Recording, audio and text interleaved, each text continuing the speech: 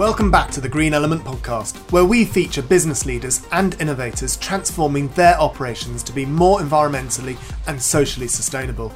I'm your host, Will Richardson, and I can't wait to meet our guest today and help you on your journey of sustainability. Hi, Doug. Thank you so much for joining us today on the Green Element podcast. I'm really excited to explore more what Mesh Energy do and how you help organizations, because I think what's going to be brilliant from this podcast is you will allow others to understand what more they can actually do to reduce that environmental impact. Could you explain a bit about who you are and the organization you work for, please?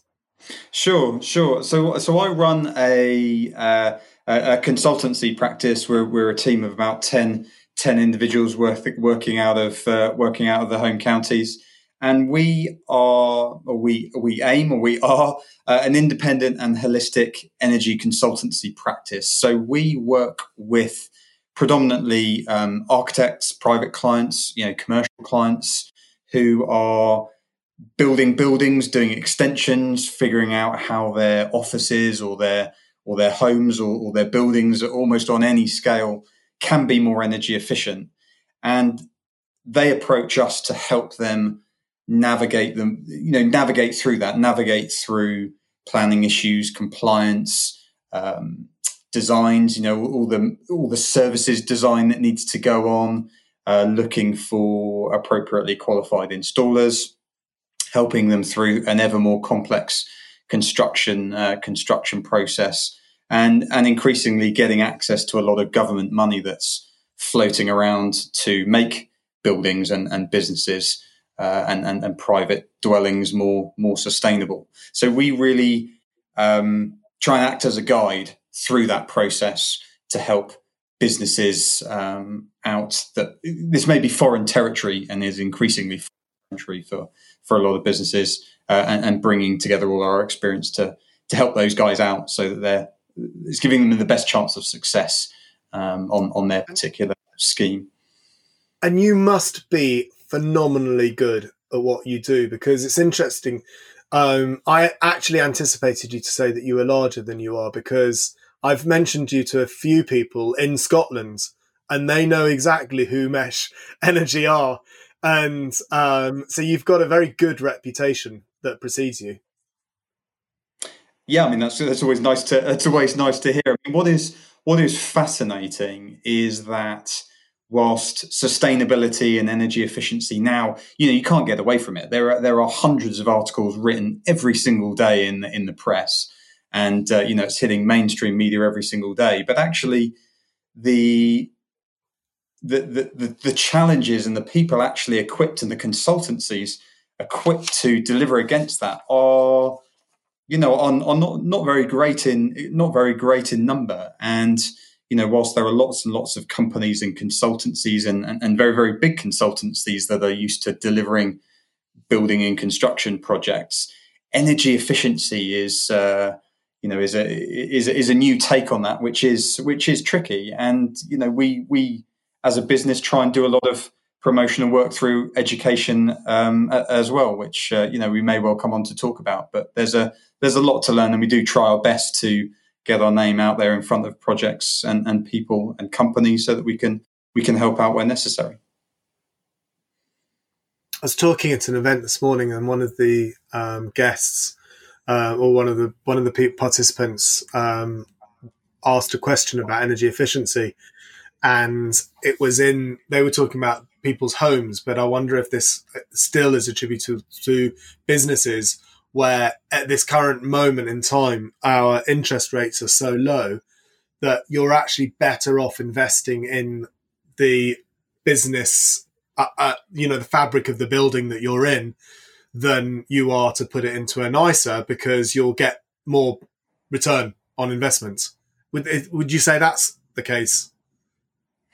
Yeah, I mean, the hard truth about returns on most things in the bank at the moment are that it's pretty negligible. But what is absolutely clear, particularly in bigger buildings, the opportunity is greater to save more energy in bigger, more complex buildings. It's a very, very scalable thing, energy efficiency.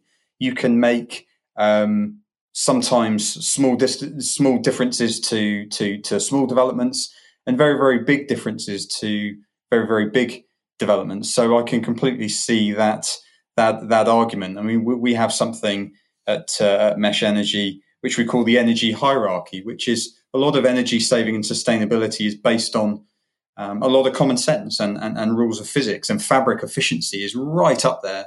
You know, if you're looking at the best way to get, let's say, bang for your buck, if you had 10 quid in your pocket, what's the best way of spending that? Well, if you can better insulate the jacket, the jacket that goes around the building, and regardless of what your heating system is or whatever your fuel is for keeping that building warm, you've changed that for the better, regardless of what you're using for the lifetime of the insulation you've put on there. So, energy efficiency, particularly around fabric improvements, has a massive effect, has an even greater effect when the running costs are much higher. So if you had a manufacturing facility or a big tower block of offices, there's some big changes that you can make for not spending a great deal of money. And does it depend on the type of building that you have for the type of insulation that you would use? I mean, is there more environmental? You hear this story about maybe a more chemically insulated build fabric has a high rate. Say it's out of 10, has 8 out of 10 start off with, but then after 5 years has dropped to 3 out of 10. And then maybe a more natural fabric starts off at 6, but then stays at 6 pretty much through the full 10 years. I think there's a fascinating discussion to be had around particularly embodied carbon, which is a big thing hitting people's radar. So essentially the decarbonisation of insulation of buildings. I mean, the degradation of the insulation properties, I kind of get that, but certainly business owners need to be aware beyond the things that we've recently seen with fire regulations and Grenfell Towers and some of the issues with high-rise buildings, is that balance between making sure that buildings are more energy efficient, the perpetual battle with thickness and space, dimensional constraints on a building, but actually the responsible nature in which that has been manufactured. So if you look at, say, Celotex is a very popular brand. This kind of rigid insulation that you see on almost every building site. You cut it with a saw, highly rigid, has got silver foil in the front and the back. Now that foam uses a ton of petrochemicals and some pretty nasty stuff to manufacture in the first place. It's highly efficient, and it means that you can have a much thinner dimension of insulation to help you save energy compared to, let's say, the other end of the spectrum, sheep's wool. Straight off the back of a sheep, very little processing, but you need a much thicker amount of insulation. You can achieve the same insulation values, but you've got thicker and thinner amounts that you need. One is a very responsible way of providing that insulation, and one is increasingly becoming a big no-no for various reasons. And so we see a big transition, and this is one of the headaches, particularly if people are looking at improving the insulation on their building, to not only look at the products that they're using and their actual thermal performance, but from a more responsible angle of sourcing that insulation and what it's doing to our planet, putting that insulation on the building to save energy, if that makes sense. Yeah, no, it makes complete sense. And when organizations come to you, what sort of conversations do you have with them initially? It tends to fall into two categories, really. There are a big bunch of companies that come to us and say we're looking at making this change. and the local authority expects us to jump over this particular bar. Now, that may be something called BREEAM. It may be a certain level of carbon reduction by way of a percentage. And so they're very much, kind of stick. We're being we're being forced to do this. How do we do this as kind of cost effectively as possible? We're not going to go over and above, but we understand that we've got some energy efficient criteria that we need to meet. So how can we kind of professionally navigate that and make sure we're doing what we need to do? And then the other type of conversation that we have from clients is, and this is increasingly the case, is we understand that there is a compliance that we have to meet for this building. But what's really important for our brand is to show that, this will be an exemplar building, or we see a big opportunity here to market this as net zero carbon, or a considerable, a considerable improvement on what is expected. And they can see the wider opportunity there for telling a much more compelling story to their staff, to their clients, to their customers.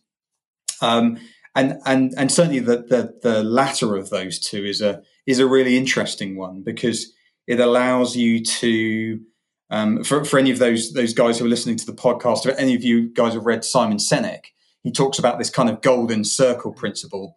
You've got how, what, and why. And in the middle of that is the why. And I think increasingly as businesses do this sustainability stuff, the really interesting conversation is why are you doing it? And there's a huge opportunity there. And that certainly generates some of the more enlightening conversations for our clients, is really digging underneath all of those layers and finding out beyond, just, kind of a business becoming more profitable. What are the real reasons for them doing this sustainability stuff? And I think we'll continue seeing more of that as time goes on. That's really interesting. I was do you have a building for your team to go into, or do you work all remotely? A bit of both, actually. I mean, we as I say, our offices, we're in a lovely. It's not quite listed, but it looks like a kind of a listed building right smack bang in the middle of Farnham in Surrey. It's a 3-story building. We have a lease on the whole building, but we have a beautiful top office with some great view of some building sites at the minute. Loads of exposed beams. Doubt there's lots of lath and plaster and stuff in the building. Hopefully not too much asbestos. Though at the moment it's me in a 3-story building all on my own. And the guys are working from home, and we'll see when restrictions ease what that new blend of people coming to the office is like. I guess what I'm getting at is, are you a nightmare to have as a tenant because you are wanting to push your landlord, or if you are a landlord, are you trying to perpetually, have you chosen the space, or how does your knowledge impact your own decisions? Yeah, that's a good question. I mean, we in many ways we're kind of stuck with what we have. I mean, anybody who's had the pleasure of leasing a building knows that maybe beyond kind of painting the walls and maybe changing the carpets, it's unlikely you're going to make any big changes. One thing that really sticks out in my mind, that I'm sat in here in an office with single glazed windows. Probably no insulation in the roof. But a fascinating conversation I was having the other day with some of my other tenants. Actually, these are guys who are into sustainable marketing. So they market for sustainable brands and businesses. And funnily enough, they do our marketing. And we were talking to them about B Corporation status. Now, for any of your listeners who don't know what B Corporation businesses are, it's definitely it's actually a legal entity, and it's a move to businesses being more responsible for looking after their staff and looking after the environment, and being more responsible businesses in a much wider context. And as a business, we are doing that. But one of those things, as part of the verification process, was looking at where we source our energy from, who we buy our gas from, who we buy our electricity from. And both of our companies were going through that verification process at the same time. And we were having a conversation about, well, okay, yes, we might be on the cheapest, British Gas deal or E.ON Energy deal, but actually, when that comes up for renewal, or whether we do it earlier, shouldn't we just be going for 100% green tariff? That is something we can change. It's very, very trivial. Yes, it might cost us a bit more money, but that's something that sticks in my mind that we could be doing pretty rapidly, and that doesn't affect the building another way, but is a big nod and a tick in the box for something we have got, or something we can change and have got power over changing as a business. Okay. So if you're going through the B Corp process, how do you engage your staff, suppliers and customers with your mission and purpose? Yeah, I think that's an interesting one. It's always work in progress. I think being you cut through the middle of our business, and we're kind of sustainable to the core. We talk about our purpose a lot, and we have done some thinking over the last 12 months to reinstate that and make sure that was clear. I think that the purpose that we used to have as a business was actually a kind of a mission statement. But our purpose as a business is to inspire and forge a sustainable legacy, and we talk about that very, very often within the team. So when we're looking at this B Corporation move, the team completely understands why we're doing that. They understand why that's important. It weaves in very, very nicely with some of the other kind of incentives and things that we've got going as a business, and certainly beyond just saying that we're sustainable, we're very keen about inspiring others, and as you mentioned there, our supply chain, the people that we're working with, the people that we interact with, to be more sustainable, learn how to be more sustainable. And better understand the topic, and that's why we do a lot of educational work as a business. So, the staff, the staff get that, and as I say, we talk about that on a regular basis. When it comes to running an ethical and sustainable business, what would you say has been your biggest struggle so far? And can you tell us a bit about how you've overcome it? Yeah, I think, kind of on a practical day-to-day basis. So, as I said, I formally set this business up 7 years ago from a bedroom. It was me, a chair, a desk, and a laptop. And like every business, when it starts, in most cases, it's an idea, and a lot of cold calling goes on. And I think one of the biggest practical challenges over the last 5 or 6 years really has been getting people to just open their mind a bit, and look at sustainable technologies, look at alternatives to gas, look at alternatives to oil fuel. And this is when we're dealing with clients who are on those fuels already, be it houses or businesses. What has made that a lot easier for us in many ways is the big shake-up around the pandemic and the changing in people's priorities over the last 12 months. And speaking to many people in the sector, I think the last 12 and 18 months has had a radical change on the way that the wider public, and as a result, businesses are taking sustainability more, far, far more seriously. So on a practical day-to-day basis, we have less conversations where we're trying to persuade and convince. People are almost pre-qualified when they pick up the phone. They get it, because they're seeing it. Friends are talking about it. They're seeing it on the news. They may have had a discussion with their family over the dinner table about, what's happening to the earth and the fact that it's warming up, or, some of these other things. So that's a fascinating change.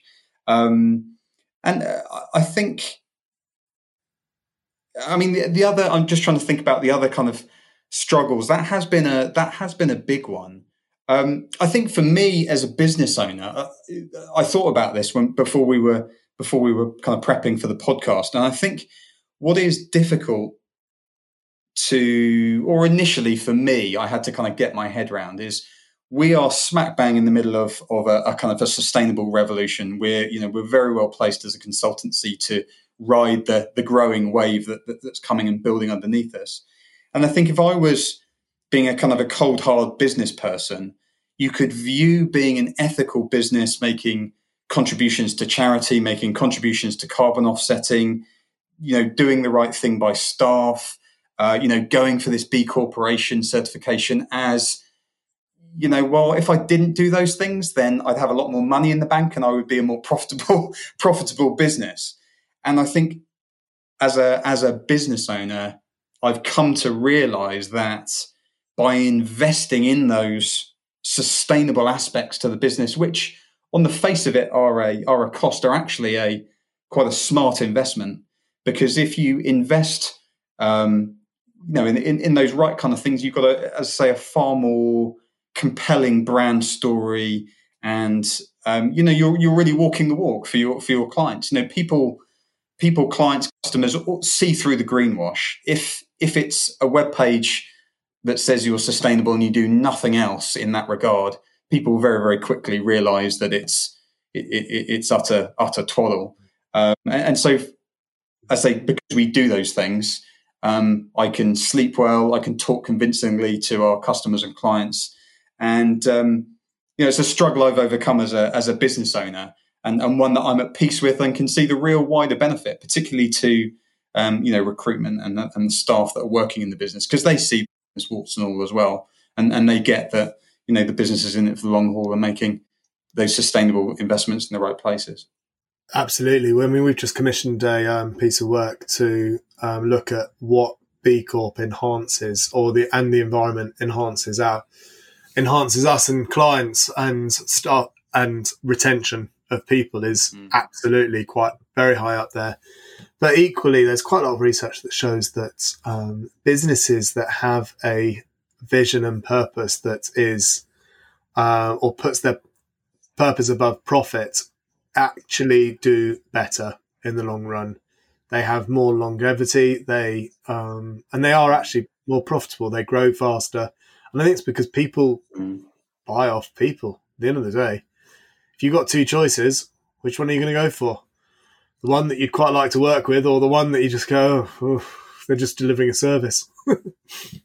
Yeah, and that's true. And I think now more than ever, we realise that, as I mentioned before, the groundswell of public opinion and the priorities of purchasers now is becoming a bigger and bigger and bigger deal.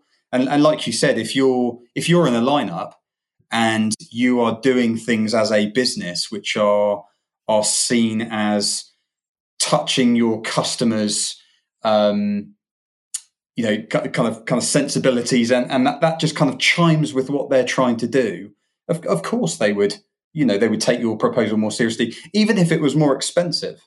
Within reason, you are setting yourself apart for a very, very good and honest reason. And there's every chance that a customer, when they buy from you, is already invested. You're not just starting from a standing start. They, the fact that the service that you provide is kind of what they're after, but they know that they're aligning with a business that kind of gets them, because they've already pre-selected the business, because the business has shown what it's doing. So it's a fascinating, it's a fascinating way that things are changing, and people are looking beyond just what's the list price of a particular service. They're doing their due diligence. It's very easy to find information on businesses now, find out what they're doing, what contributions they're making, what their mission and purpose is, if you choose to make that clear. And we're up for that, and we have already seen that working in our favour. To those listeners that know that listen on a regular basis, they know that actually I very rarely say something good about, it's not, this podcast is about you, but just recently we pitched for some work and we were double what our next person was, because they said they would do it for half price for a case study, and they said that they would go with us, which backs up. And I've never seen that. I had that before, so it absolutely backs up what you've just said. and hence bringing it into the conversation. I think that's something that's really well worth taking home when building your business and just trying to grow your business, is thinking about that. It's so much more powerful than you think, and you can't put money on it. You can't, like you've just said. You could. You're right. Not do the charity work, not do that, not do this. And yes, you, in theory, would have a probably 10-15% better profit margin, but, you're not in a stronger position to win the work. I think particularly, looking at, again, from a business owner's perspective, we very much see that as a massive appeal for recruiting, team members for a growing business as well. And so it becomes self-fulfilling. If you're a business which, as I say, you cut through the middle and you're genuinely sustainable kind of through and through, and you can be profitable, that will attract a higher caliber of individual. And you just can't, while somebody may have a particular degree or a particular type of experience, you'll increasingly find that if you're looking to attract, kind of younger team members, the millennials or Generation Z, or whatever the younger guys and girls are called now, that it really, really, really matters to them having that purpose, having that mission, and they're already so motivated to do a great job for a cause that they really, strongly believe in, and that makes a business owner's job so much easier, because you can't, paying somebody a higher salary that washes away pretty quickly, and you're left with, why am I doing this work? Why am I contributing to this business? And so, whilst your accountant might say, oh, well, you can save a bit of money here, you can save a bit of money there. The team members that form that growing team or growing business, as you said, you can't qualify that. And if those people who are engaged with what the business is doing because of its sustainable credentials are finding you rather than going through a recruitment consultant, well, that's pretty easily traceable back to a saving.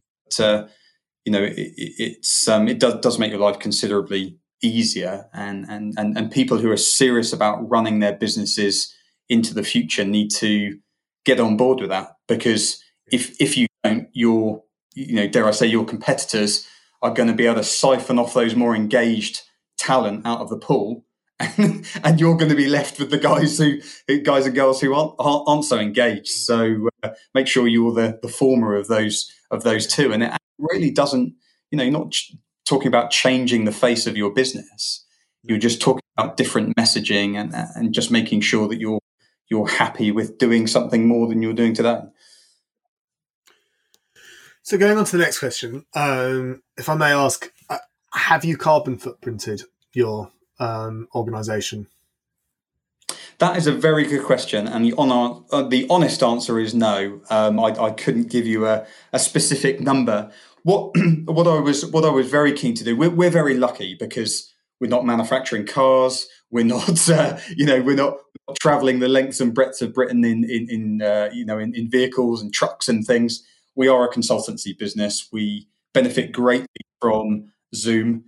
Noughts and ones in binary output meetings with clients. And we do work across the UK and Europe and even recently in the States. So we're very kind of low impact anyway. But one of the things that I was keen to do from the start was to make sure that we were kind of carbon neutral. So we've gone out of our way beyond the great work that we do on people's projects, helping them be more sustainable. We have gone out of our way to using gold standard projects offset carbon and make sure that everybody who is part of the business has what minimal carbon footprint they have offset. And again, that's a contribution that we make to make sure that we are doing our bit and going beyond that. And in fact, we do that for our customers now as well. In what way? So we made, a commitment. You're not measuring. Yeah. So just to clarify that, we made a commitment, as I say, beyond helping other people with their energy efficiency.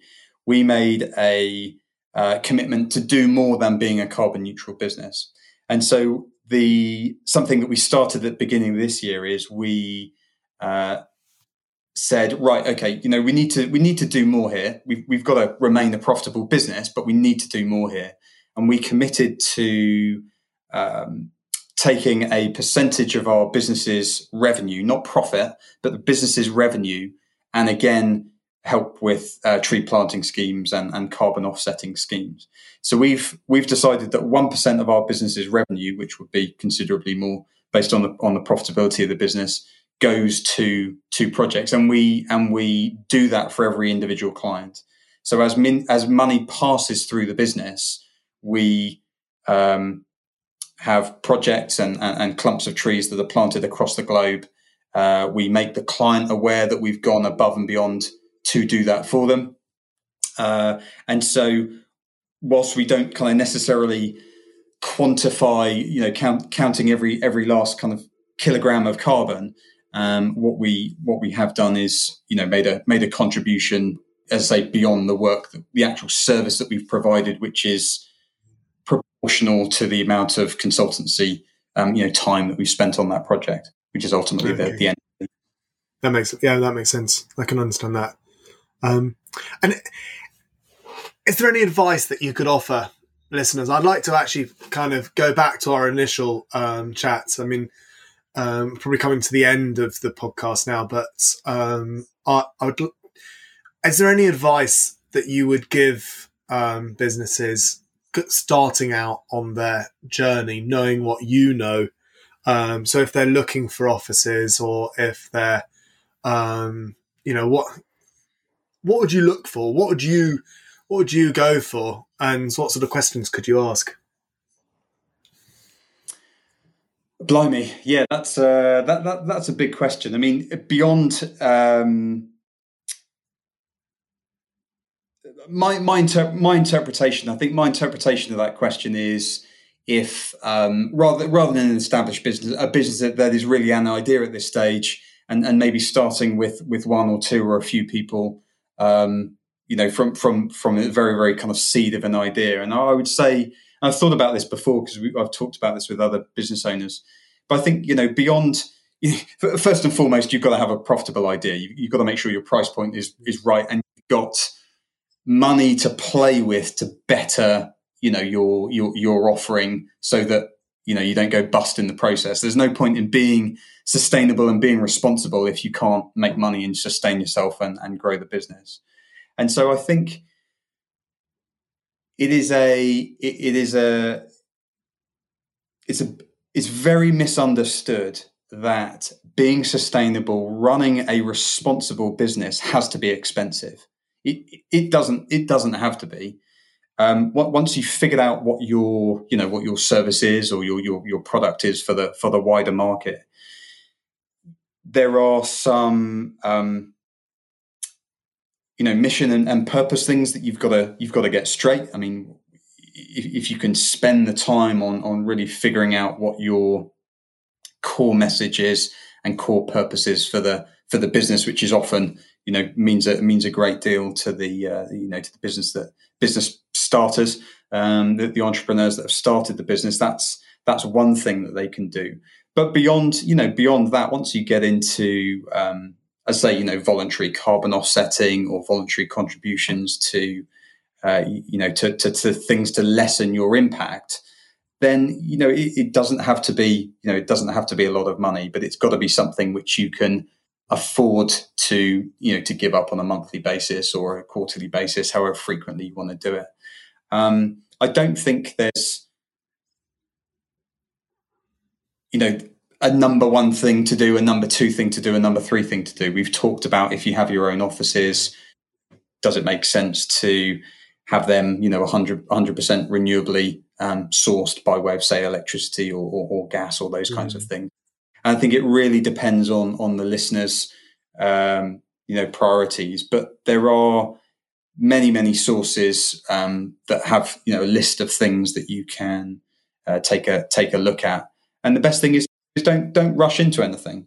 Take your time, figure out what you can do, figure out what the costs are, figure out what the complexity is of making that particular change, and then pick a couple to do. Start with something. You haven't got to do everything. You haven't got to be the world's most sustainable business ever. Just do these things one at a time, and you'll soon figure out how much hassle it is, how much money it costs you. And then genuinely, hand on heart, you can start promoting that you are doing those things. So beyond feeling good about it, you've got a great story to tell there. Then suppliers and customers, and that you are doing those things. It's not just greenwash. And are there any particular websites maybe that your own is good resources to find out? Because I know when we initially chatted, I talked about the fact that we did up our bungalow, and it hadn't been, nothing had been done to it since the early 60s. And so we literally gutted it. And I was a bit disappointed with our architect because although he said he was environmental, the environmental things that were talked about were green roofs and solar panels and stuff that I was a bit like, well, yeah, expensive, but like insulation so we ended up triple glazing the windows. We ended up putting a lot more insulation in, and the builder actually turned around and went, yeah, I don't think you need any more insulation, Will. Seriously, you've probably got enough for this building at the moment. But I was going down the stuff that I knew, which was pretty rudimentary. And I work in this industry. So, how hard is it for people and are there places that people can go to find how to do things properly? I mean, that is a really tricky question. I think that is it's something that we're trying to resolve ourselves. There is a lot of people turn to internet search engines and stuff to try and find it out, or they ask their mate what they would do, or they just try and use their common sense, or they buy a whole load of books from an internet bookshop, for example, to try and read up on it themselves, and then make a kind of a ham-fisted attempt at trying to figure it out themselves. There are a few websites, but honestly, it is a real minefield. It is not an easy place at the moment to get that advice. There are consultancies like our own. There are a growing number of consultancies that are offering advice. Very few actual independent advice. Product manufacturers will offer you advice hand over fist, trying to then ultimately sell you product. But it is really, really tricky. We discussed before that we are very, very close to launching a platform which we think will help point people in a better direction and give people a chance to hang out. And that is exactly what this industry needs. There is a big knowledge and education piece of work that needs doing over the next well into the middle of the decade and beyond. And it's pretty scant pickings at the moment. But as I say, we're working on trying to change that because we see the opportunity there. Brilliant. From what I can see, there's a massive opportunity. So I'm really glad someone's doing it. Thank you. Brilliant. Thank you so much, Doug, for being on the podcast today. It's been really interesting listening to you and understanding more about your business and what it is that you guys get up to. Yeah, great. Thank you. And I'd say to anybody listening, do check us out.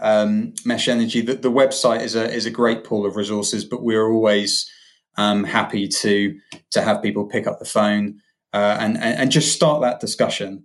I think increasingly, we can all help each other out. We've just got to be more collaborative and be able to share.